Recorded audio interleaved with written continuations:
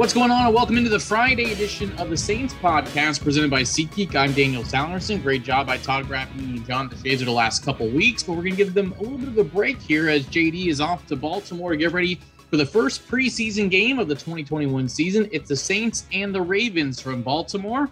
And joining us today is Super Bowl champion Jon Stinchcomb. Of course, played a handful of seasons here in New Orleans, and he'll be on the call once again with Joel Myers and Jonathan Vilma on Fox 8 New Orleans and wherever you can get Saturday's football game. John, I'm glad football is back and great to talk to you again. How are you?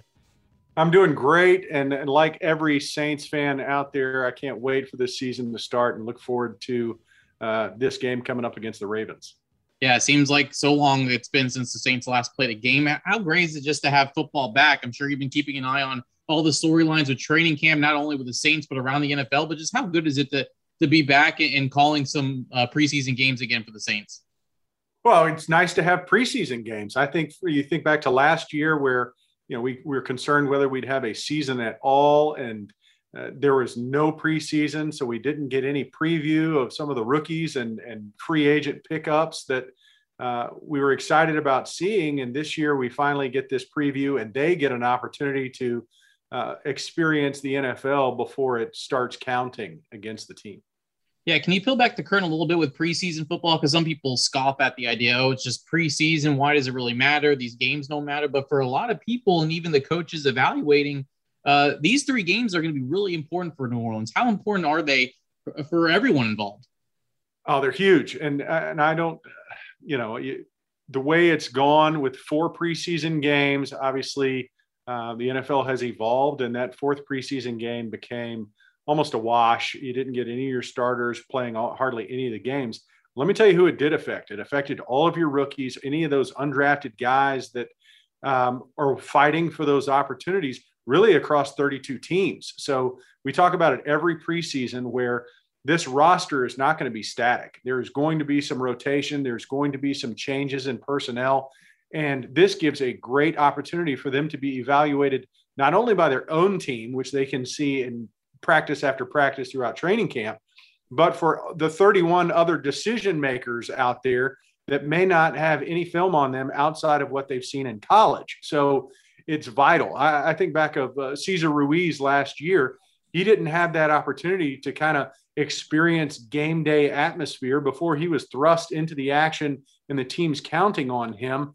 I think it was a disservice. I think guys like Ruiz last year, or Werner this year, or Turner this year, they're looking forward to that opportunity of having that game day atmosphere at a higher level before it's week 1 and the team's counting on you to be a role player, a position player, and a contributor at such a high level.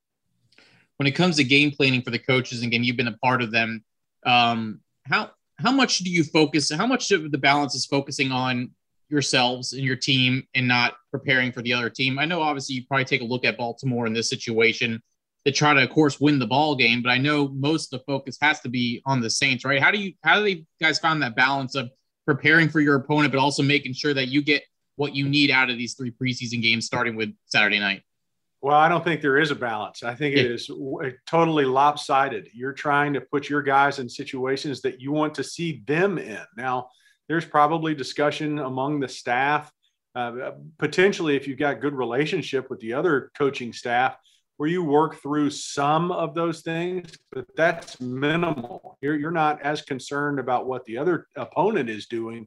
You want to evaluate your guys, see them in situations that you can kind of control, and like the aspect that you're not able to control everything. It's different than a practice. You don't know exactly what's coming at you and how's this player going to react. So it introduces that the balance, if you will, of what you can control and what you can't, and having to experience and witness what these players, how they react in those given scenarios.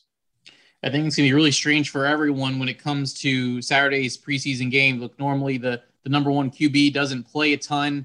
Will probably rest, but this year is very important for the Saints as far as this will be the first time there'll be a QB competition for QB1. Usually it's who's going to be the backup behind Drew Brees, but now it's who's going to replace Drew Brees. How do you see that playing out as far as just how different it's going to be, knowing that you'll see some Taysom Hill, you'll see some Jameis Winston. They're fighting for that QB1 spot.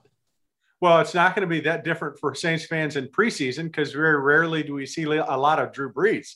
Right. But this is, it's vital. I think, for the past at least year for Jameis Winston and Taysom Hill, they have been given opportunities to, throw their hat in the ring and say, I'm the next guy, the heir apparent, after a decade and a half of this being number 9, having secured that number 1 spot. I mean, it's a great opportunity for them to complete their body of work. And when they submit it, if you will, as, hey, this is the reason why I should be the starting quarterback for the New Orleans Saints, why you should feel most comfortable with me under center. Now, it doesn't really matter which guy gets the first reps against the Ravens.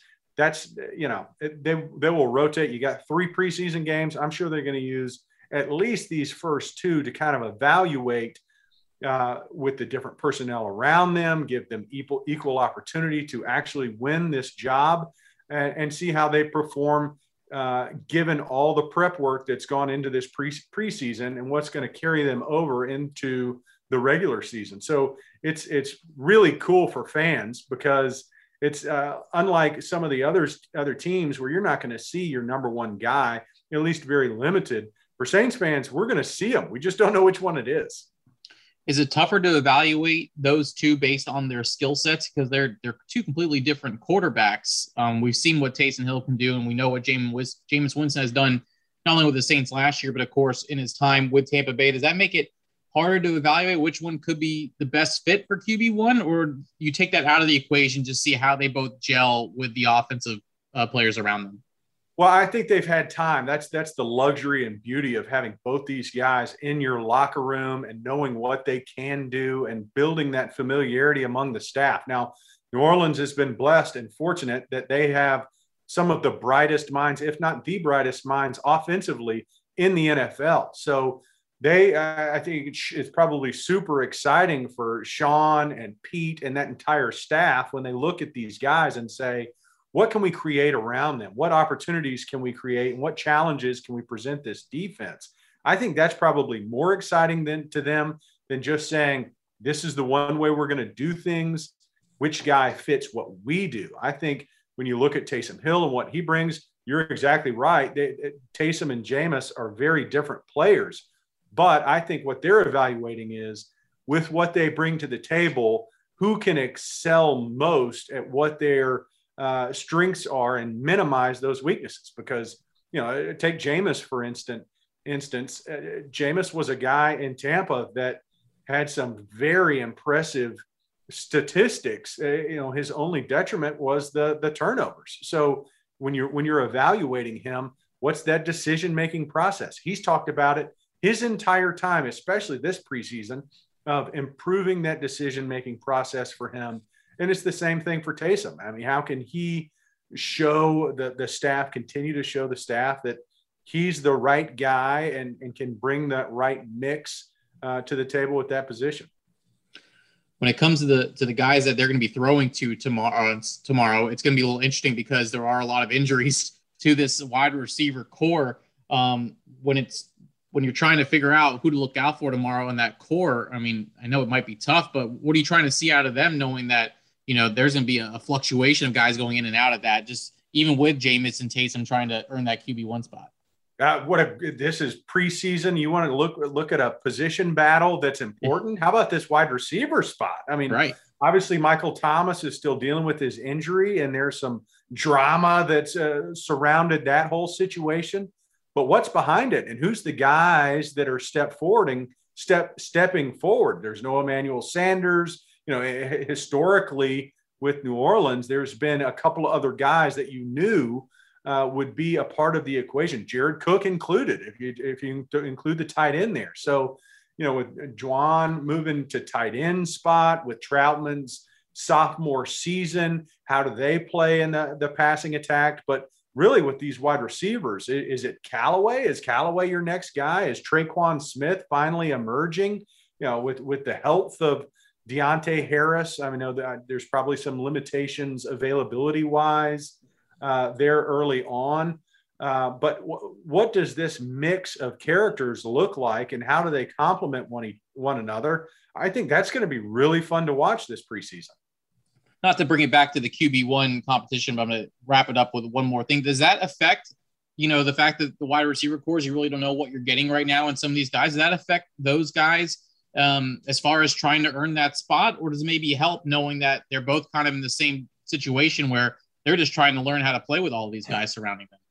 Well, I think it affects us, the ones on the outside, more than it does them. I mean, they've been working with each other this entire offseason for the most part. And, there's a lot of returning faces that they have familiarity with that probably weren't counted on as much last year as they will be this year. Well, who was throwing those balls? I mean, Drew was throwing them to the number one team last year, and Taysom and Jameis probably have more familiarity and experience with the cast of characters that we're expecting to be significant role players when this season starts. So they're probably less known to us and more common and have a better relationship with Taysom and Jameis respectively.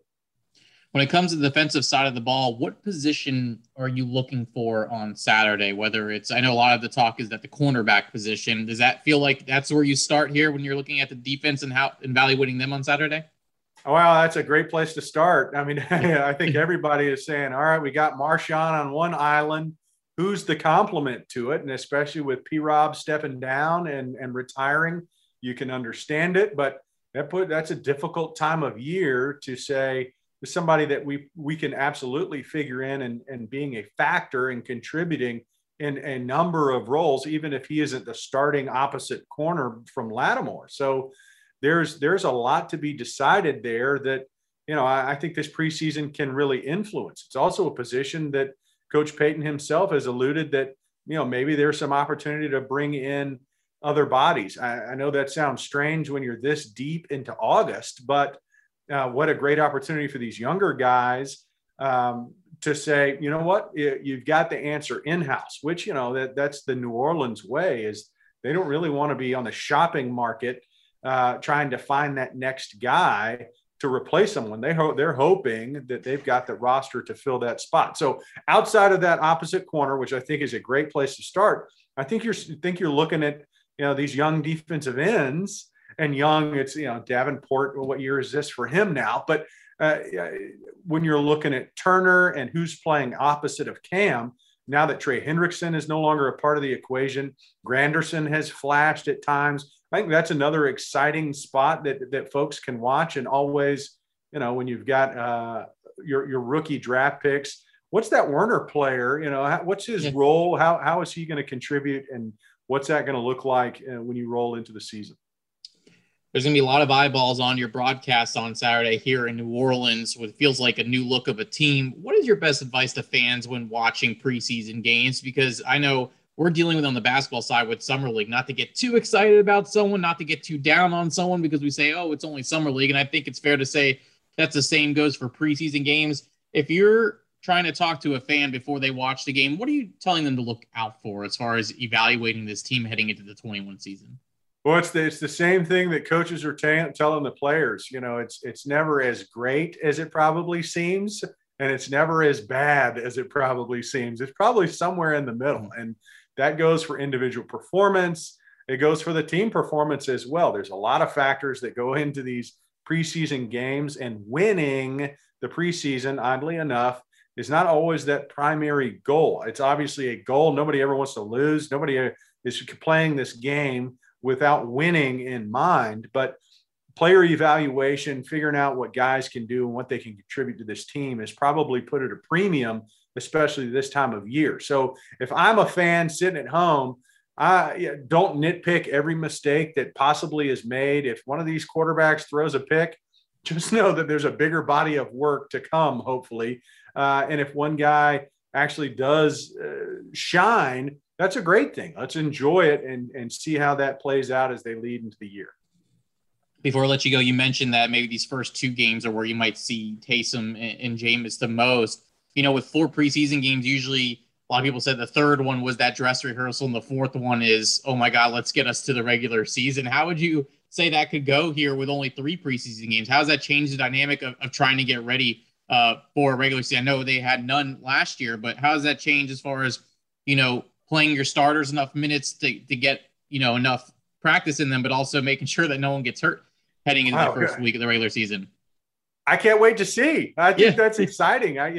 You look back at the past few years, there's been an evolution as to how coaches have utilized the preseason. It used to be, your starters are 1 quarter in game 1, 2 in game 2. They're playing almost, into the 4th quarter by game 3.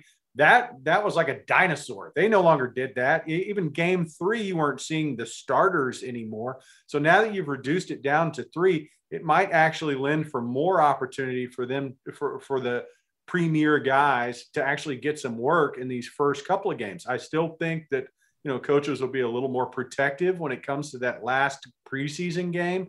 But if there's decisions that have not been made yet, I guarantee we'll see some guys trying to earn either more time on the field when the regular season starts, or fighting for their jobs because it's truncated. You only have 3 evaluation opportunities as a staff, and puts a greater premium on their play.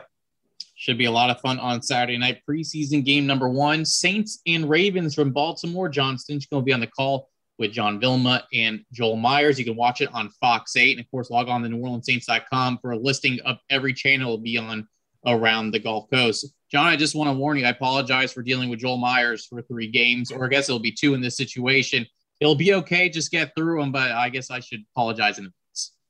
Well, I appreciate it, Daniel. Thanks for having me on, because between Joel and Vilma, I don't even know if I'll have any airspace to actually comment on any of it. But we have a lot of fun in the booth. They're 2 great guys, and I look forward to actually talking about some real football and getting back to the regular season of New Orleans Saints football. We're looking forward to seeing you guys on the air on Saturday. Safe travels to Baltimore, and I appreciate the time again. Hey, enjoyed it. Who dat? Who dat? And I'm just joking about Joel Myers, of course, one of the best to ever do it. And, of course, again, Joel and John, Saturday night, 6 p.m. Central, right here on Fox 8 in New Orleans. And, again, there's plenty of places around the Gulf South that'll be airing the game, whether it's in Louisiana, whether it's in Mississippi or Alabama. I even saw Memphis, Tennessee will be carrying the game. So all those fans in the Tennessee area, you can be able to watch the game as well on there. And, of course, keep it locked on NewOrleansSaints.com and the Saints mobile app for pregame, postgame coverage. And again, Todd Graffagnini and John DeShazer have done great work over the past couple of weeks on the website. So make sure to check out their work with Graf's observations, John DeShazer writing every day, a different feature, and of course their CST show that you can watch after every night. So they've been doing a great job. So we wanted to give them a little break on this Friday as JD heads to Baltimore. We'll also give them a little bit of a break on Monday to recover, as we'll have another podcast for you on Monday and recap, hopefully, a Saints win against the Baltimore Ravens. I hope you enjoy the game tomorrow night. And until then, I'm Daniel Sallerson. Have a great weekend, and thanks for listening to the New Orleans Saints podcast presented by SeatGeek.